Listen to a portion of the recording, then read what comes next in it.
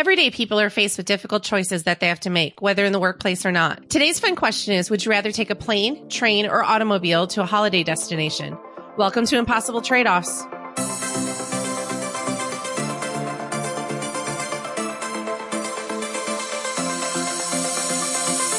Hey everyone, Katie Harbath. Welcome back from the holiday week. If you were celebrating Thanksgiving, which we were here in the United States, I spent my time here in DC celebrating Friendsgiving. I'm definitely probably, if I have a choice between plane, train, or automobile, I would choose automobile. I actually even started driving home to Wisconsin during the COVID months. But here for Christmas, I'm actually going to fly home, which pray for me that there aren't too many snowstorms or anything to delay things. But I very much enjoy just being able to be here and not have to deal with all of the airport craziness this year and take some time to myself to try to start catching up on things and thinking about 2024.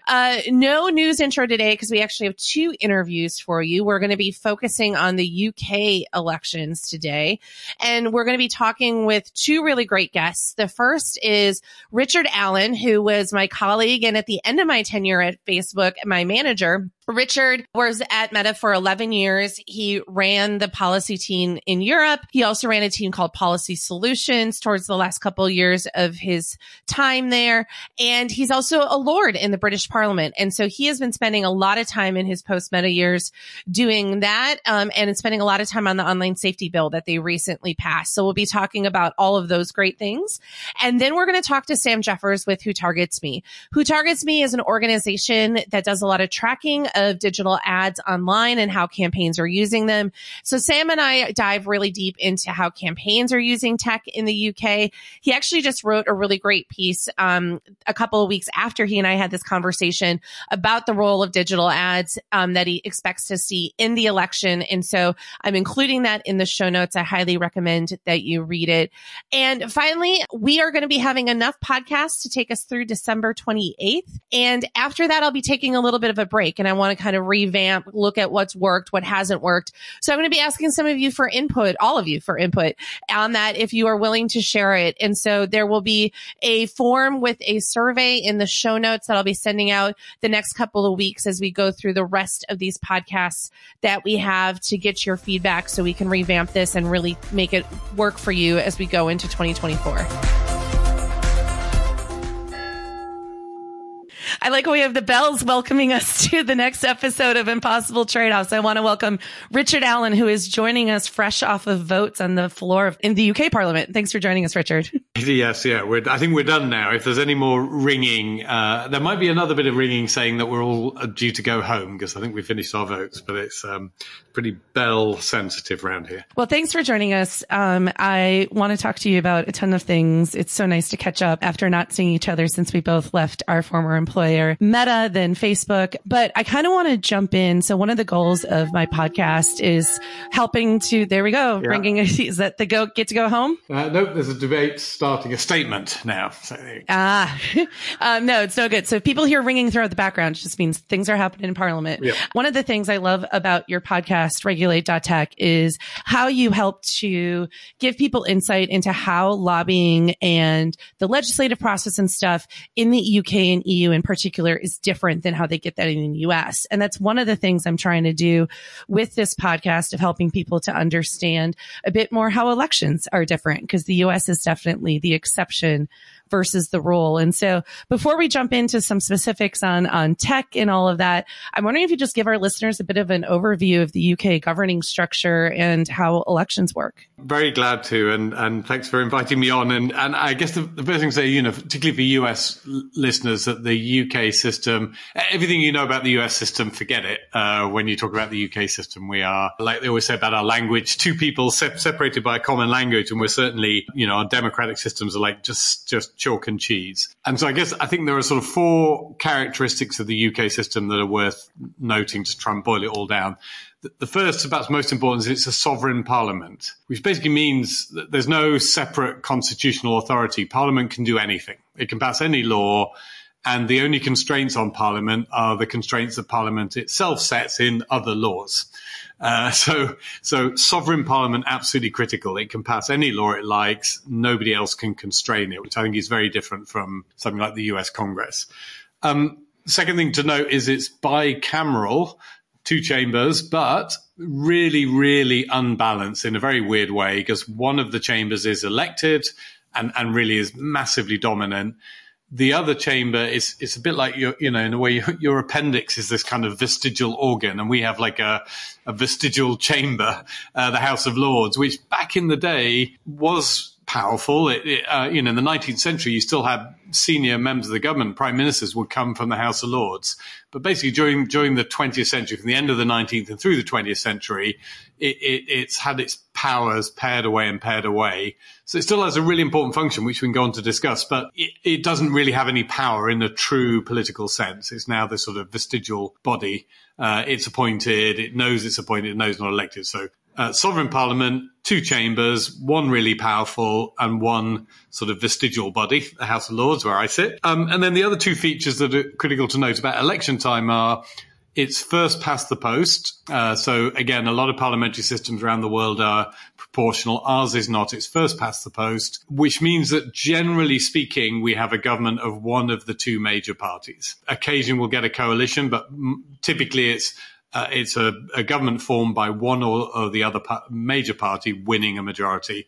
Again, most of certainly the European systems are proportional, and they end up with coalitions. And then the last sort of key bit to know is the prime minister is merely the leader of the largest faction in parliament. So they're not special. They don't have a separate election. They're not chosen by the people. They are the person who happens to command the support of the largest faction in parliament. That person gets to be the prime minister. They're not the head of state. Really important. The king is the head of state. They are the first minister of the head of state, the king. So the king's first minister, and the king will always choose the person who is the leader of the biggest faction in parliament. It's sort of like I keep telling Americans with what's happening with the speaker race right now is a little bit of what it's like in terms of picking a leader for parliament. Absolutely. I mean, functionally, it's just like, it's like the Speaker of the House of the House of Representatives. We have a speaker, but the speaker's not powerful. But the prime minister, exactly as the Speaker in the US House, has to get a majority of their own party, or a majority of the House, but typically that means their own party. The Prime Minister in the UK, yes, they have to have a majority of their own party. Big difference being that the leader of the party here effectively can get rid of any representative that doesn't support them. So there's a kind of level of discipline that you don't have in the US. And again, that's we can go into the party structure, but that's fundamentally down to the fact that we don't have open primaries. That if you want to become a member of parliament for a particular political party, you need to be favoured by the party hierarchy. Otherwise, you won't get to be the candidate. You can't appeal over the heads of the party to the public. That mechanism's just not there. Well, and that brings me to 2 of the other key things I wanted to touch on is that in the UK elections, you're voting for party. You're not voting for a particular candidate. Or does it depend? Not in the UK. So in quite a lot of European systems, you're voting for a party list. In the UK, it is still that you vote for an individual in an individual district, so an individual constituency. It just happens, though, that the only way that you can get the prime minister of the party you want is to vote for their local representative. So functionally, you're only voting for an individual. You're never voting. We used to in the European elections back when we were in the European Union. We had a system there for those elections. And actually in the Scottish and Welsh elections, there are some elements where you're voting for a party. But in the Westminster election, each constituency, you have 4, 5, 6 candidates from different parties, and you're voting for the individual. But everybody knows that the only way to get the prime minister you want is to vote for their individual. So there's a little bit at the margins, and members of parliament like to think that they're special and people are voting for them personally. And sometimes that's true, and it's certainly true for the smaller parties, some of the regional parties, a few individuals. By and large, the public is saying, look, I want a Conservative Prime Minister. I'll vote for whoever the Conservatives put up in my district. Or I want a Labour Prime Minister. I'll vote for whoever Labour puts up. That's actually the norm. But obviously, as a member of parliament, you like to think it's special and they're voting for you. Unless you lose, in which case you say, well, it wasn't me, it was just the party. Everyone hated the prime minister and therefore they voted against me. So the other thing that I find that vexes people, at least in the US, is that there's not necessarily a set election day. Yeah. There's an election has to happen, I think, every 5 years at least in your system. But like, walk people through that a little bit in terms of like, because I'm like, the UK might go to the election at the end of 2024, but they don't have to till January 2025. And people are like, what do you mean you don't have an election date for me? I mean, this goes back to this question of the sovereign parliament. We actually tried in the 2010 coalition government, we implemented something called the Fixed Term Parliaments Act, which tried to fix parliaments at 5 years long. But of course, if a majority of members of parliament vote to dissolve the parliament at any point in time, you have to have an election. So it kind of was meaningless. It sort of, unless there is some separate constitutional framework that protects the length of the parliament, the parliament itself can dissolve itself at any point. And if parliament dissolves itself and says, we refuse to appoint a new prime minister, then you have to have an election. So again, it varies. There are other parliamentary systems which have a lot more checks and balances in place to try and make their parliament go the full length. But really, in a classic parliamentary system, if a majority of members of that parliament want an election, i.e., if the governing party wants an election, then they choose that. They sort of commit political suicide. Effectively, they say, we're not going to carry on, and then you have to have an election. So it's almost impossible to force it, even though, as I say, for a period of time, at least on paper, this was my party favours fixed terms because we think the variable term gives too much power to the party in government. But as I say, we had it. I think we had one election under the Fixed Term Parliaments Act, and then the next lot who came in just went, nah, don't like it, we'll rip it up. And because Parliament's sovereign, they can rip it up. And now we're back to basically the government gets to decide when it wants the next election, except we have this backstop of 5 years. And again, that's because several centuries ago, we passed a law saying it would be no longer than 5 years. In theory, that could be ripped up as well, but in practice, no one's going to actually do that. So we keep the 5 year backstop. So it's not just elections that are different. It's also how legislation is drafted and debated and everything like that, because I love the way that you put it in, and I'll link to this podcast episode where you go into it more in depth. But like, if lobbyists are coming in once it's been introduced to Parliament or whatever that system is, you're like, you're coming into this way too late. Yeah. Can you kind of give us an overview a bit of like how that process works? Yeah. I mean, again, very different. And I used to try and get my head around the American system where you have lots and lots of bills proposed by individual members all the time, and you've got to figure out which ones are serious. Well, here you know what's serious. Next week, the King will come to Parliament. He'll read out, or next week, it's on first week of November, and he will come and he'll read out the King's speech. And the King's speech says, this year, my government will introduce legislation to do A, B, C, D, and E. And essentially every year there will be approximately sort of 20 to 25 pieces of legislation. They all come from the government, and they will all pass. And so it's not that you throw a load of random things in. Individual members can. There are some opportunities for them to do stuff at the margins, but basically it's the 20 to 25 bills that the government introduces that are the real action. And those bills have been written by professional civil servants. They're not written by members of parliament. They'll often be 2, 3, 4 years in the making. So somebody has decided that they want to do something on online safety. We'll come on to that. That process took 4 years from some politician saying, can I have a bill on online safety, to us actually getting it through. And most of the time, the work is being done by civil servants working with interested groups and regulators to get something that is technically correct. And that is the norm for British legislation. A couple of exceptions. So one is individual members can do little things at the margins, but nothing significant. I once passed a private member's bill on stopping people dealing in looted archaeological artifacts. Right? That's the sort of thing that you can do, but nothing like really core. And then occasionally there's legislation that's knee-jerk legislation. There's a crisis and they want a bill next week. And there's a bit of margin for that. Those are usually terrible bills, the ones that they do in a week. But the norm are these long-term ones written by professional civil servants. And weirdly, the party element is fascinating, that there will be civil servants right now who are looking at what the Labour Party, who are not in power, say they want to do. And they will be writing or thinking about what the legislation would look like if the Labour Party wins next year and comes into power. So a year or two ahead of the Labour Party coming into power, the professionals are already thinking about what that legislation would actually look like as a technical matter, so that they can get a head start and then into a process of a couple of years to actually make it happen. And so you mentioned the online safety bill, which is a pretty important bill, to the tech industry that the UK just passed.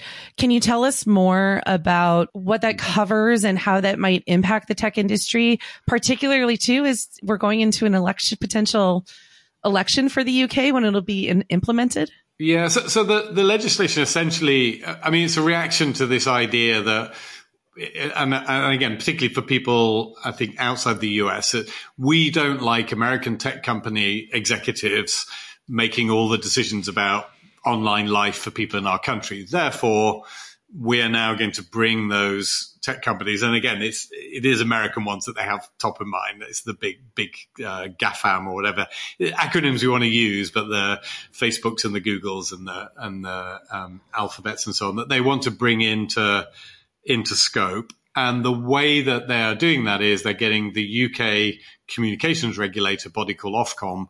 We're giving Ofcom a lot of powers to make tech companies do risk assessments of the risk of their services, particularly to children, but not exclusively to children, to share those risk assessments with the regulator, show what they're doing to mitigate the risk, and the regulator can order them to do all kinds of things if the regulator's unhappy and thinks that they're not bringing their services into line. So it basically is that shift of power to say, tech companies, you can't decide important things on your own. And they're really things to do with what they call a schedule of harms, but it's the stuff you might imagine, encouragements to suicide, hate speech, violence and aggression towards individuals, harassment, all of those kind of things you might imagine are in there. That's the core of the bill, and Ofcom will now be able to tell tech companies how to police that content. We had a debate about election-related and fake news type issues, but those are largely not in scope for the bill, actually.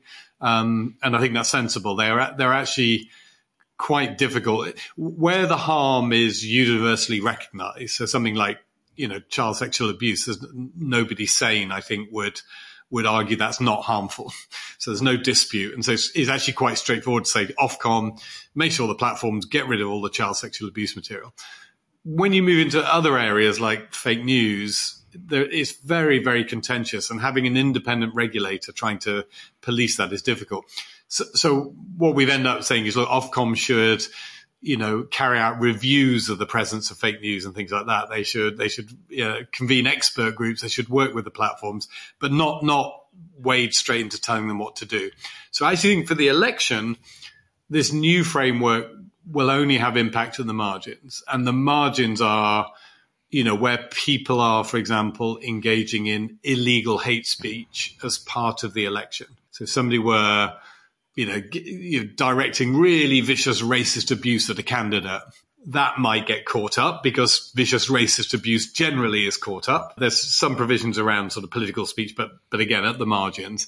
But by and large, the regulator will not be, I think, policing the election. Yeah, that's going to be interesting from a perception standpoint and confusion that people are going to be hearing what's happening with the DSA and what the EU is doing to try to hold tech companies accountable. There'll be the debate in the US and elsewhere all around the world. And so I have a feeling it's going to be hard for people to parse out the nuances of what regulations and what countries are supposed to hold the tech companies accountable for what, at least when it comes to the elections. Yeah. The elections related stuff. Yeah, I think it's overall, generally this stuff is much, much harder than people think it is. And there's always trade-offs in this stuff, and you have to decide if somebody's directing really vicious, offensive speech at a politician. You have a choice. You either allow the speech, and then some people will say you're not enforcing on safety grounds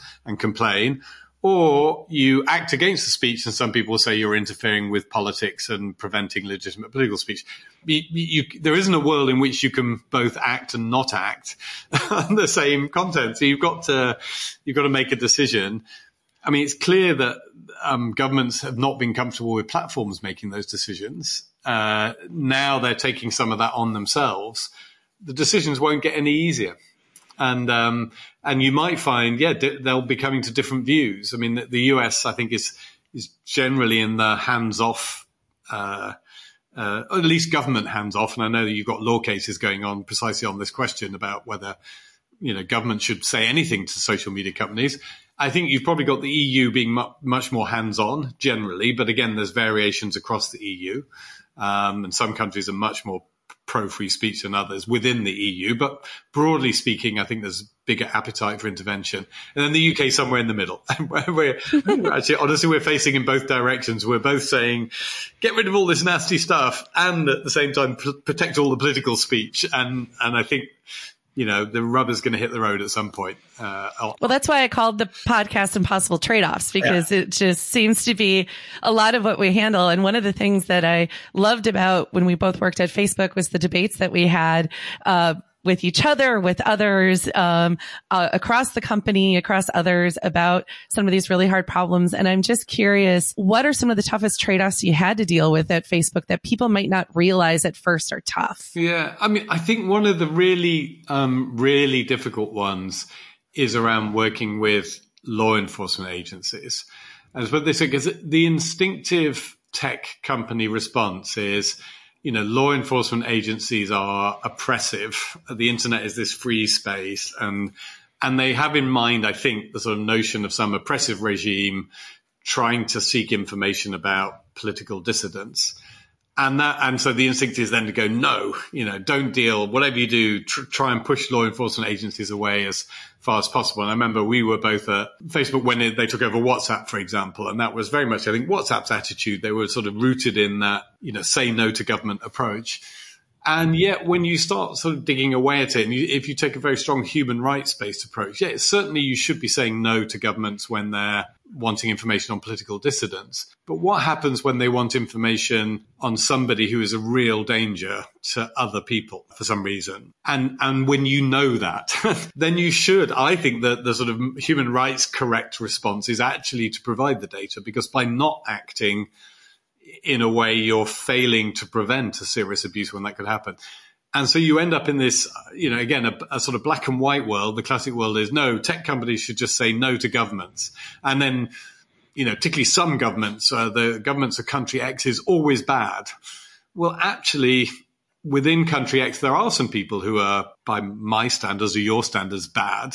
They're trying to suppress speech. But there may be some other police units in that same country that are really good child protection units that are just trying to save kids from something awful. And so you've got to have this much, much more nuanced approach, I think, if you're going to take a human rights values-based approach. So you should be refusing to hand things over when you know that will lead to human rights abuse. But equally, you shouldn't be refusing when your refusal may sort of interfere with a law enforcement agency trying to prevent an abuse. So that's my work. It's just come up again in the online safety bill. Yeah. And, around that. And I think these very nuanced, not just country by country, but request by request based approaches are actually the only ones that, to me, stand up if you're serious about protecting human rights on your platform. Yeah, which is really hard to scale, right? Really when that's coming, really hard to scale. Yeah, because you can't just draw a blanket rule and say, always yes, always no. And it gets more and more micro the more you dig into it. And it requires a lot of judgment by individual humans. Well, the last question I want to ask you is one that's been on top of mind for me. And I was listening to your recent podcast about the challenge public policy teams have in quitting or pivoting their strategies. And you actually mentioned the evolution of my team, where we were working with politicians and governments and thought that it would be good to help politicians be on the platform. And then we saw the downside of that. And so as we go into this year of elections, a lot is being discussed as to if news and politics should even be on online platforms like Facebook and Threads. And so I'm just curious your thoughts on this a little bit more. And if you are still at the company, if you think this pivot is right, and if so, then where should politics and news live? And I know I'm not asking you to have all the answers. I'm just kind of curious. As you were talking about that, I'm like, oh, I want to ask Richard this. And I conveniently had you on the podcast. I think in a way it's right. So the politics issue, we both lived that, we went out, I think, in very good faith to say, social media is going to be great for politics.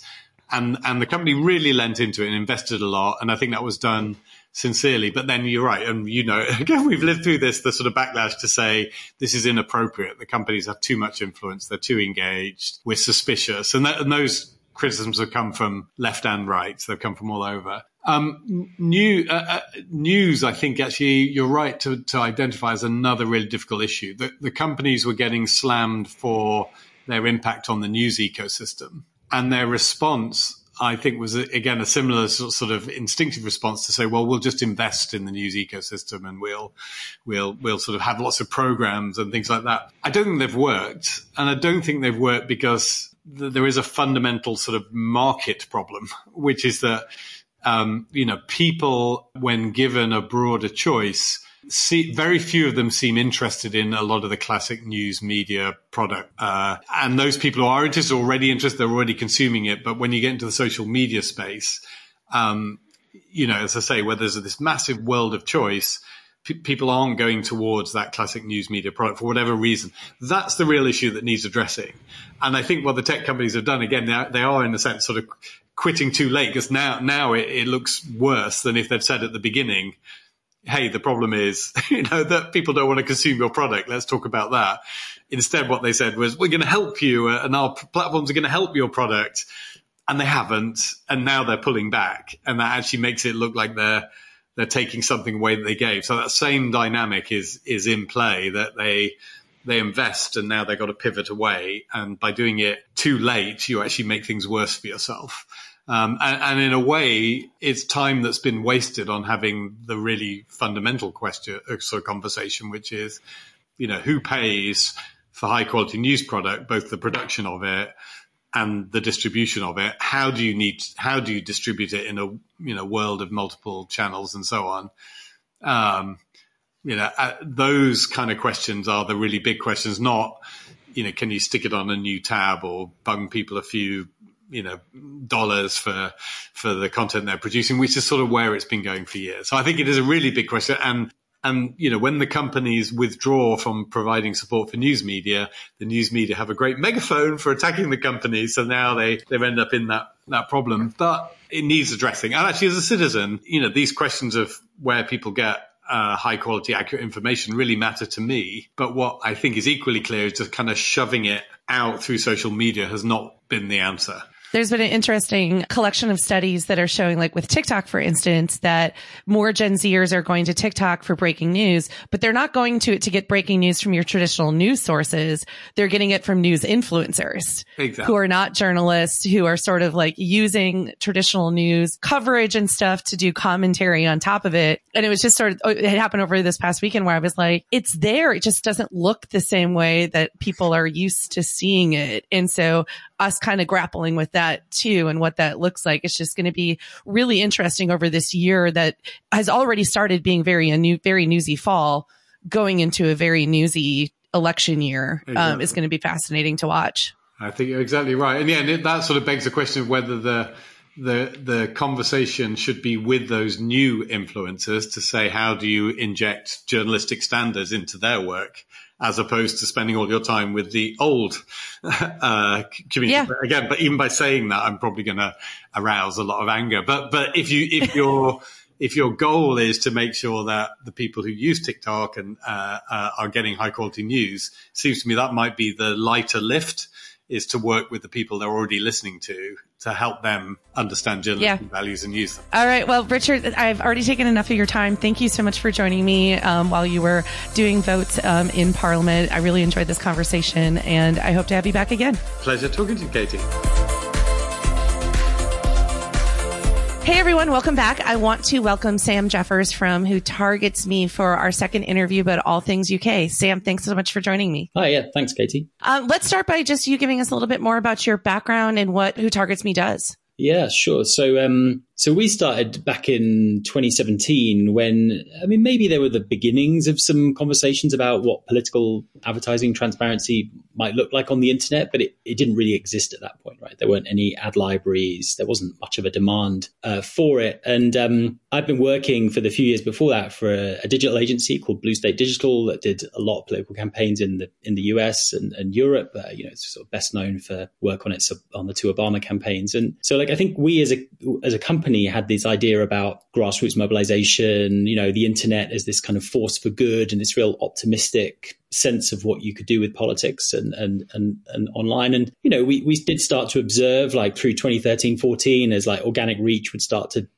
decrease, and we were buying Facebook ads for the first time. And, then you begin to see all that sort of polarization in American politics really beginning to get going with the Trump versus Hillary stuff through the 2015, 2016 kind of campaigns and that divisiveness. And so by the time you get to 2017 and you've had the Trump election and the Brexit referendum and everyone talking about these very unexpected political events, the role of social media in these, potentially the role of ads in these as well. By that point, when the UK called the general election in 2017, we were like, well, how do we crowdsource this stuff? How do we actually understand and create transparency where none really exists? And so we built a browser extension after kind of meeting a couple of people at an election tech meetup in London, and it began. So, we found ourselves, half a week later on the front page of the Guardian newspaper and 15,000 people crowdsourcing ad data for us. And it really began from there. And then that really started to sharpen the kind of things we were thinking about in terms of what transparency was actually needed, how we might push for that as an advocacy organization, what other tools should be built, those sorts of things. So yeah, that's been the kind of genesis of Who Targets Me. And since then, we've continued tracking elections wherever we can, tens and tens of elections at this point.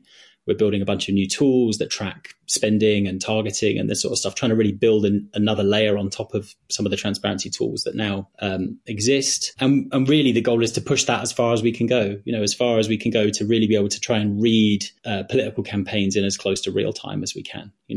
Their advertising reveals something about their inner soul that we can use to increase, I suppose, accountability in the system as a whole. And are you focused mostly on the UK and the EU and elections there? Are you also doing US, other places? Yeah, I mean, we've built the tools that we've built to be as universal as possible. So we have one research project that includes the US.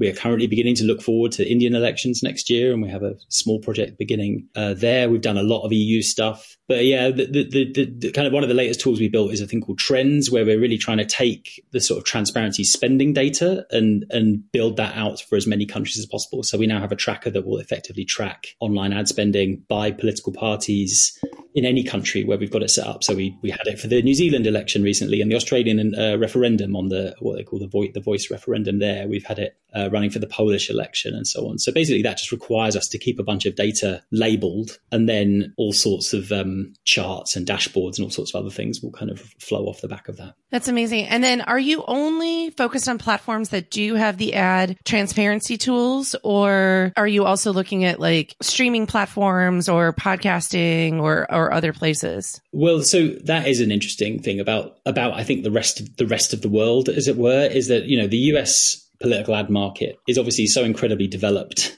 and everyone wants a little piece of the election cycle if they can reasonably get it right without it causing them too many problems. The rest of the world is not so interested in those sorts of things. So that while Twitter, for example, now allows political ads again, and will probably allow those in Europe and the UK for the elections there next year, there aren't lots of people buying ads on podcasts or streaming TV, for example, right? There's Netflix and advertising is not a thing here yet, and I would be surprised if you get political parties buying large quantities of that. So the US is this place where there's always this huge, so many more platforms, so many more places to buy ads. The rest of the world, it's a bit less developed, and so the focus is it's easier to say, okay, we're at least covering 90% of the market when we look at Facebook and YouTube and Google, basically. before we kind of jump into today and stuff like that, can we go back in history a little bit? And can you share a bit about where tech and social media really started to play a role in campaigning in not just the UK, but maybe all of Europe? Absolutely. Yeah. I mean, I think the funny thing, at least when it first really got going in Europe, is that you always felt like you were one electoral cycle behind the US. So,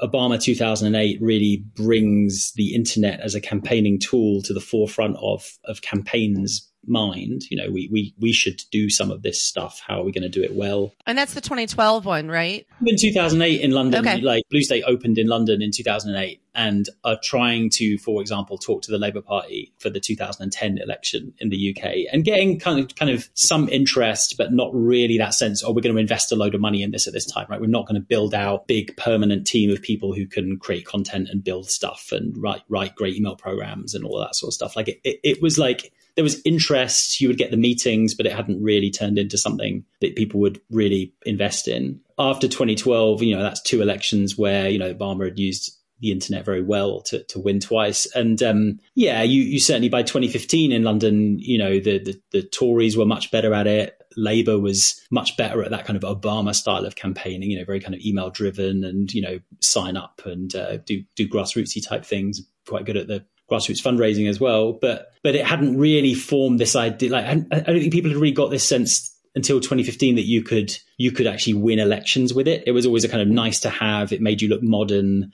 Like you could be more polished online than you previously would have been. And so I think 2015 is the first election where, particularly the Conservative Party looked at the country and the electoral map of Britain and decided that there were a bunch of places where it thought it could win. It tested a bunch of messages. It ran ads against its then coalition partner, which I think was a sort of slightly unexpected move on their part. And, I think could reasonably claim after winning that general election, that the internet had been a real help in the outcome for them.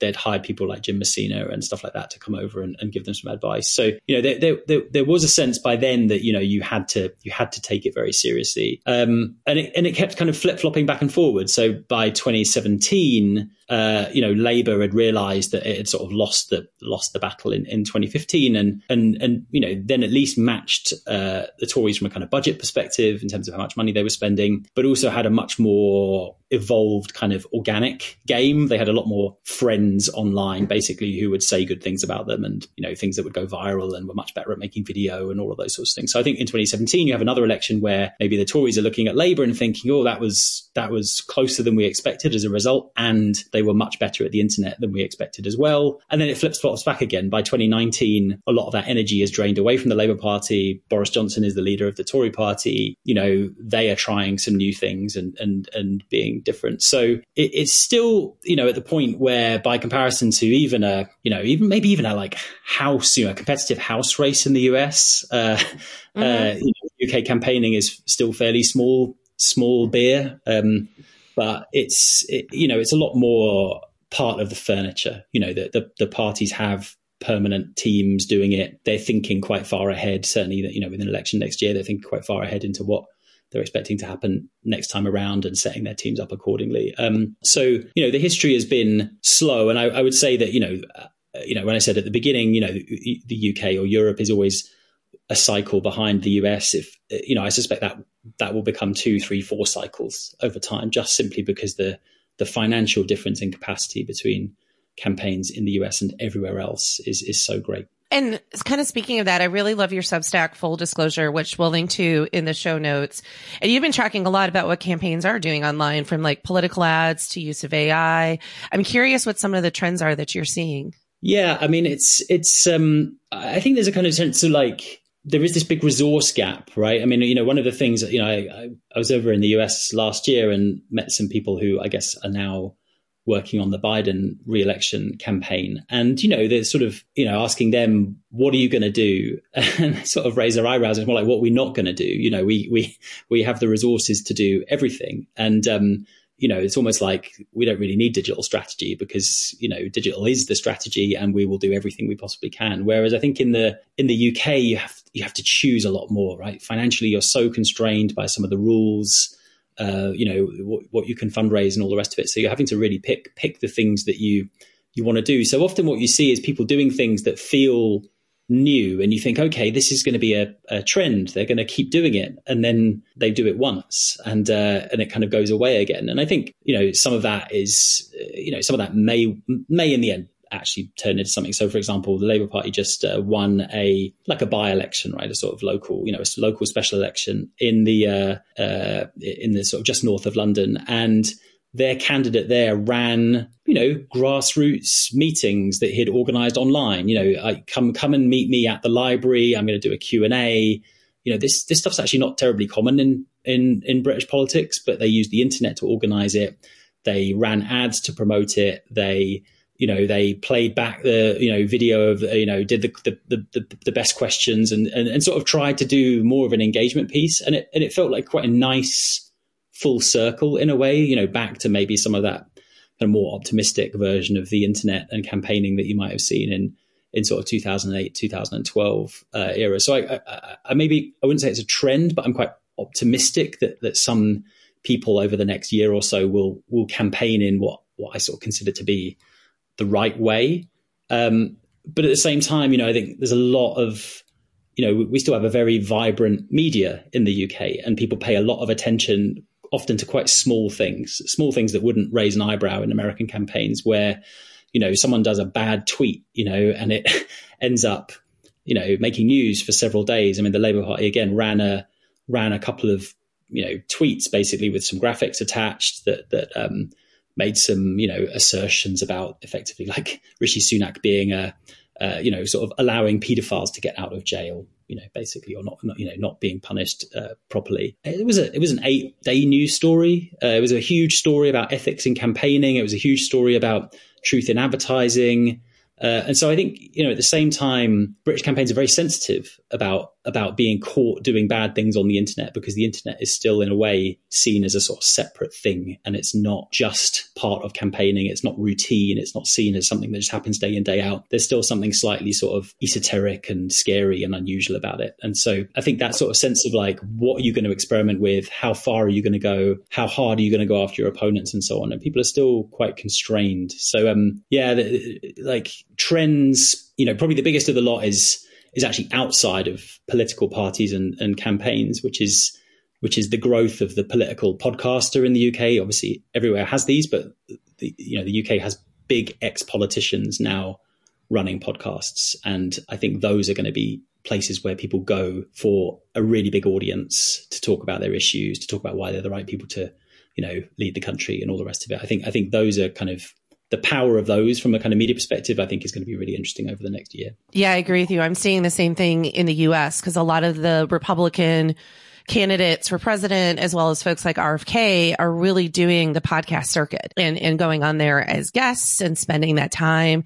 And you're even seeing it with CEOs like Mark and others are spending hours and hours of time with podcasters to get information out versus talking to traditional press. So I find that really interesting. We talked a little bit about streaming services, but what about TikTok? Is TikTok used a lot by candidates? Is it a place that, here in the States, we all say, we're seeing that Gen Z is going there for breaking news. What does that look like in the UK? Yeah, I mean, it's a really interesting one. I was talking with for the newsletter actually with Teddy Goff, who ran the digital for Obama in 2012, and he was saying, like the US, TikTok is where like culture is. You have to be there. This is where this this kind of terrain of the next American election will be fought. And I was like scratching my head trying to think of a single British politician that has their own TikTok account and uses it in any kind of credible way whatsoever, and sort of feels like they're going to reach an audience in any kind of meaningful way. So again, it's this interesting question about like, is that just because they're resource constrained? And, the idea that you're going to have someone, that most people aren't good at doing this stuff for themselves.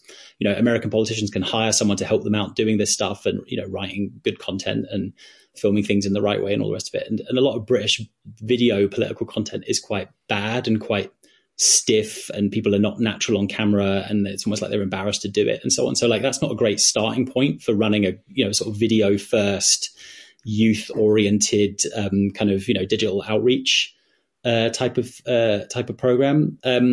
So yeah, I think it's going to be interesting. I think you will see little bits of it, but I think a lot of it will be about sort of cross posting, you know, stuff that would be in your Facebook ads will also be on TikTok, will also be in your Instagram and in your reels and stories and those sorts of things. So I think probably more than having this kind of, you know, how do we win TikTok? Because no one's very good at it, there's not much pressure on anyone to actually do it, if you know what I mean. Like if you're an American politician, your opponent's good at this stuff, you kind of, oh my God, how are we going to get good at this? We need to get on there and work out what we're going to do. That impulse, I think, doesn't really exist in the UK. I mean, TikTok's very important. It's very, you know, lots of people use it. It has very big usage numbers and all the rest of it. But no one's really cracked how to use it for politics, I think, in the UK just yet. Do they utilize influencers or anything? Because that's an interesting thing I'm seeing here in the States, is that it's not necessarily politicians being on it themselves, but at least, you know, from the Democratic side, you know, the Biden administration had TikTok influencers to the White House. I think it was around, I can't remember if it was the infrastructure package or what it was. And so it's not necessarily that they're going to be on it themselves, but they're trying to court people who do have audiences on it. Yeah. I mean, I think you see bits of this stuff, obviously, you know, the UK media market's that much smaller, like follower numbers for those sorts of people are lower as well. I mean, I suppose, you know, the most really notorious example of this was actually all the way back in 2015, which was Ed Miliband, who was then the leader of the Labour Party, decided he would go on Russell Brand's, you know, video-y, podcast-y, interview-y type thing that he was running at the time. You know, Russell Brand was much less associated with conspiratorial fringe, let alone all of the allegations that have come out since. But, you know, that was somewhere you would go and reach that kind of young, left-leaning audience. And Ed Miliband went there, and it was almost as if Russell Brand had sort of granted him an audience, you know, and suddenly this guy who potentially was going to be prime minister a few weeks from then was given this sort of incredible, you know, once in a lifetime opportunity to go and meet the great Russell Brand or something. And it was a bit awkward. I think at the time it was seen as a little bit kind of embarrassing and a bit cringeworthy, but it was fine in a sort of strategic sense, I suppose. The question, I guess, now is, again, who are those people? I suspect for politicians, the easiest thing for them to do is to go and meet the other ex-politicians with these big audiences and do their podcasts and do events. You know, there's a sort of, those feel like places where at least you're going to reach people who are kind of politically interested, likely to vote, probably sympathetic to what you believe. That would be a sort of sensible thing. I think probably less likely you're going to see it on the more kind of lifestyle edge of things. You know, again, although there is some kind of, like, I suppose they're kind of not niche because they have really big reach, but sort of younger people focused news. You know, there's a thing called Joe, Politics Joe, that is effectively a bunch of podcasters sat around a table. But, you know, I think would probably be a good thing for some UK politicians to get involved with, because it gets really big reach on Instagram and other places like that. So you're going to find your audience, but yeah, whether people have got a really, you know, strategic view on how to do it, I would wonder. And one of the big debates happening right now is whether or not news and politics has a place on some of these online platforms, right? Like Meta is very vocal about pulling back there. There's been a big debate about the role of Threads on all of this, given where Twitter is. And I'm kind of curious of where you land on that and if you've been thinking about that at all.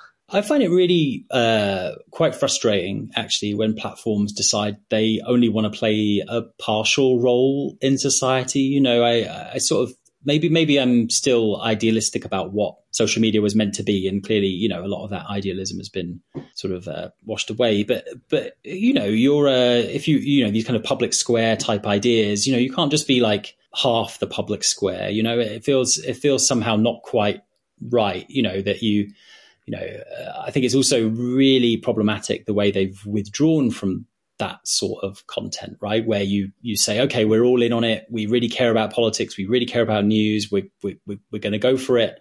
And then gradually tune your algorithms away from it, withdraw funding, pull away and leave the kind of shell of what was behind that kind of fractured thing that's left. And so, in many respects, yeah, okay, you can say, should news organizations have really hitched themselves to these giant platforms in the first place and built so much of their sort of traffic strategy around them? But, you know, I think there is a sort of, they're both sides of that responsibility. And I think it is really problematic. I mean, you know, I think the UK is still very lucky. Obviously, we still have the BBC, you know, there is still a large number of newspapers. There's pretty competitive, punchy national media environment for the most part. Yes, there is this growing, sort of new forms of media, podcasts and, some websites and things like that kind of growing up. But, so there is still a kind of stable central core and a sort of go-to places. If you need to know what's really happening in the world, there is still, big newspapers that you can fairly well trust and news at 10 in the evening on the national television that everyone can watch. But I do think it's an issue, that we've ended up in this place where, there isn't really any engagement around news. Like politicians, don't really go onto these platforms to kind of engage people anymore. It's not about the two-way conversation. It's much more broadcast. You never read the comments because the comments are going to be somewhere where you're being insulted, abused, harassed, et cetera, et cetera. So, I do slightly feel as if the platforms have just given up. And and that's really a frustrating place to be. Yeah, that's where I land too. I think like you, I haven't given up yet on some of how the first 15 years, beginning of the internet, of thinking about what it could be. And there's still a part of me that's still hanging on to that. And I don't know if that's right or wrong, but it's still there.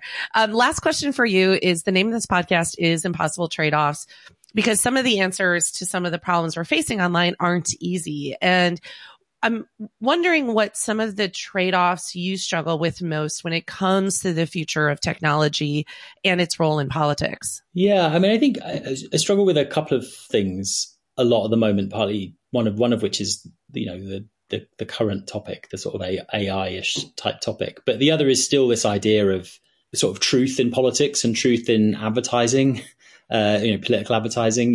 Obviously post Brexit in the UK, a lot of people felt, literally half the people felt very burned by that result and felt like it was, people were misled into believing that Brexit would be a good thing and that sort of stuff. And a lot of those people to this day are very concerned about, they've lost a lot of faith in politicians, right? Politicians lie. We need some kind of system and mechanism for dealing with that. The other half also feels that politicians lie because they spent several years after the referendum, having to watch these, horrendous negotiations and political stasis and all the rest of it that went rid of it, instead of what they felt to be their wish, sort of being kind of acted upon. So, you get this stuff where there's a real crisis of faith in what politicians say, and yet at the same time, people wanting to try and work out what the solution to that is, and that leads to some people calling for regulation and sort of truth in advertising type of stuff, and government getting involved in this, and those a very bad way to go as well. So there's this real trade-off there between how you get politicians to act in a way that is responsible and truthful and but at the same time, how you create the right sorts of incentives for doing that, and the right sorts of penalties for if they don't do that. How you do that. So I'm always kind of interested in how that sits, because a lot of people instinctively would say, yes, we should regulate for truth from politicians, but doing that,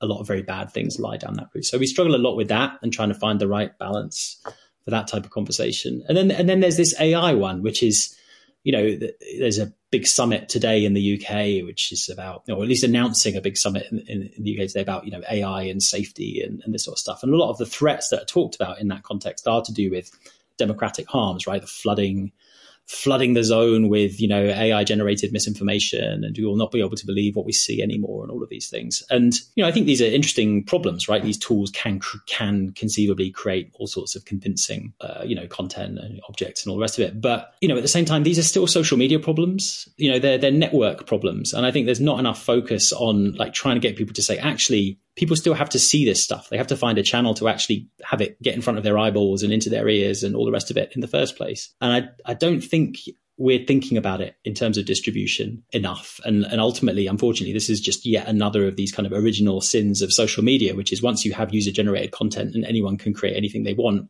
you open up the world to these types of problems. And so, I think there's a lot of people coming in from that kind of AI end of things, but actually lots of the solutions to this problem are still very kind of social media. And I think that trade-off, or how exactly you phrase and pitch that, I think is a problem at the moment, because I think a lot of attention is going into the AI end of things. And every time, Sam Altman opens his mouth about the future of democracy or something, people kind of get freaked out. But these for me are still Facebook and Twitter and YouTube type problems as much as anything else. Well, Sam, thank you so much for joining us and sharing your perspectives. Thanks, Katie.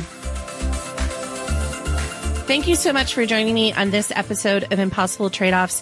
You can find the show notes and everything for this podcast on my Substack at anchorchange.substack.com. I want to thank all of my guests for doing this, and this episode was edited by Claude Jennings Jr. I hope you all have a great day, and thank you so much.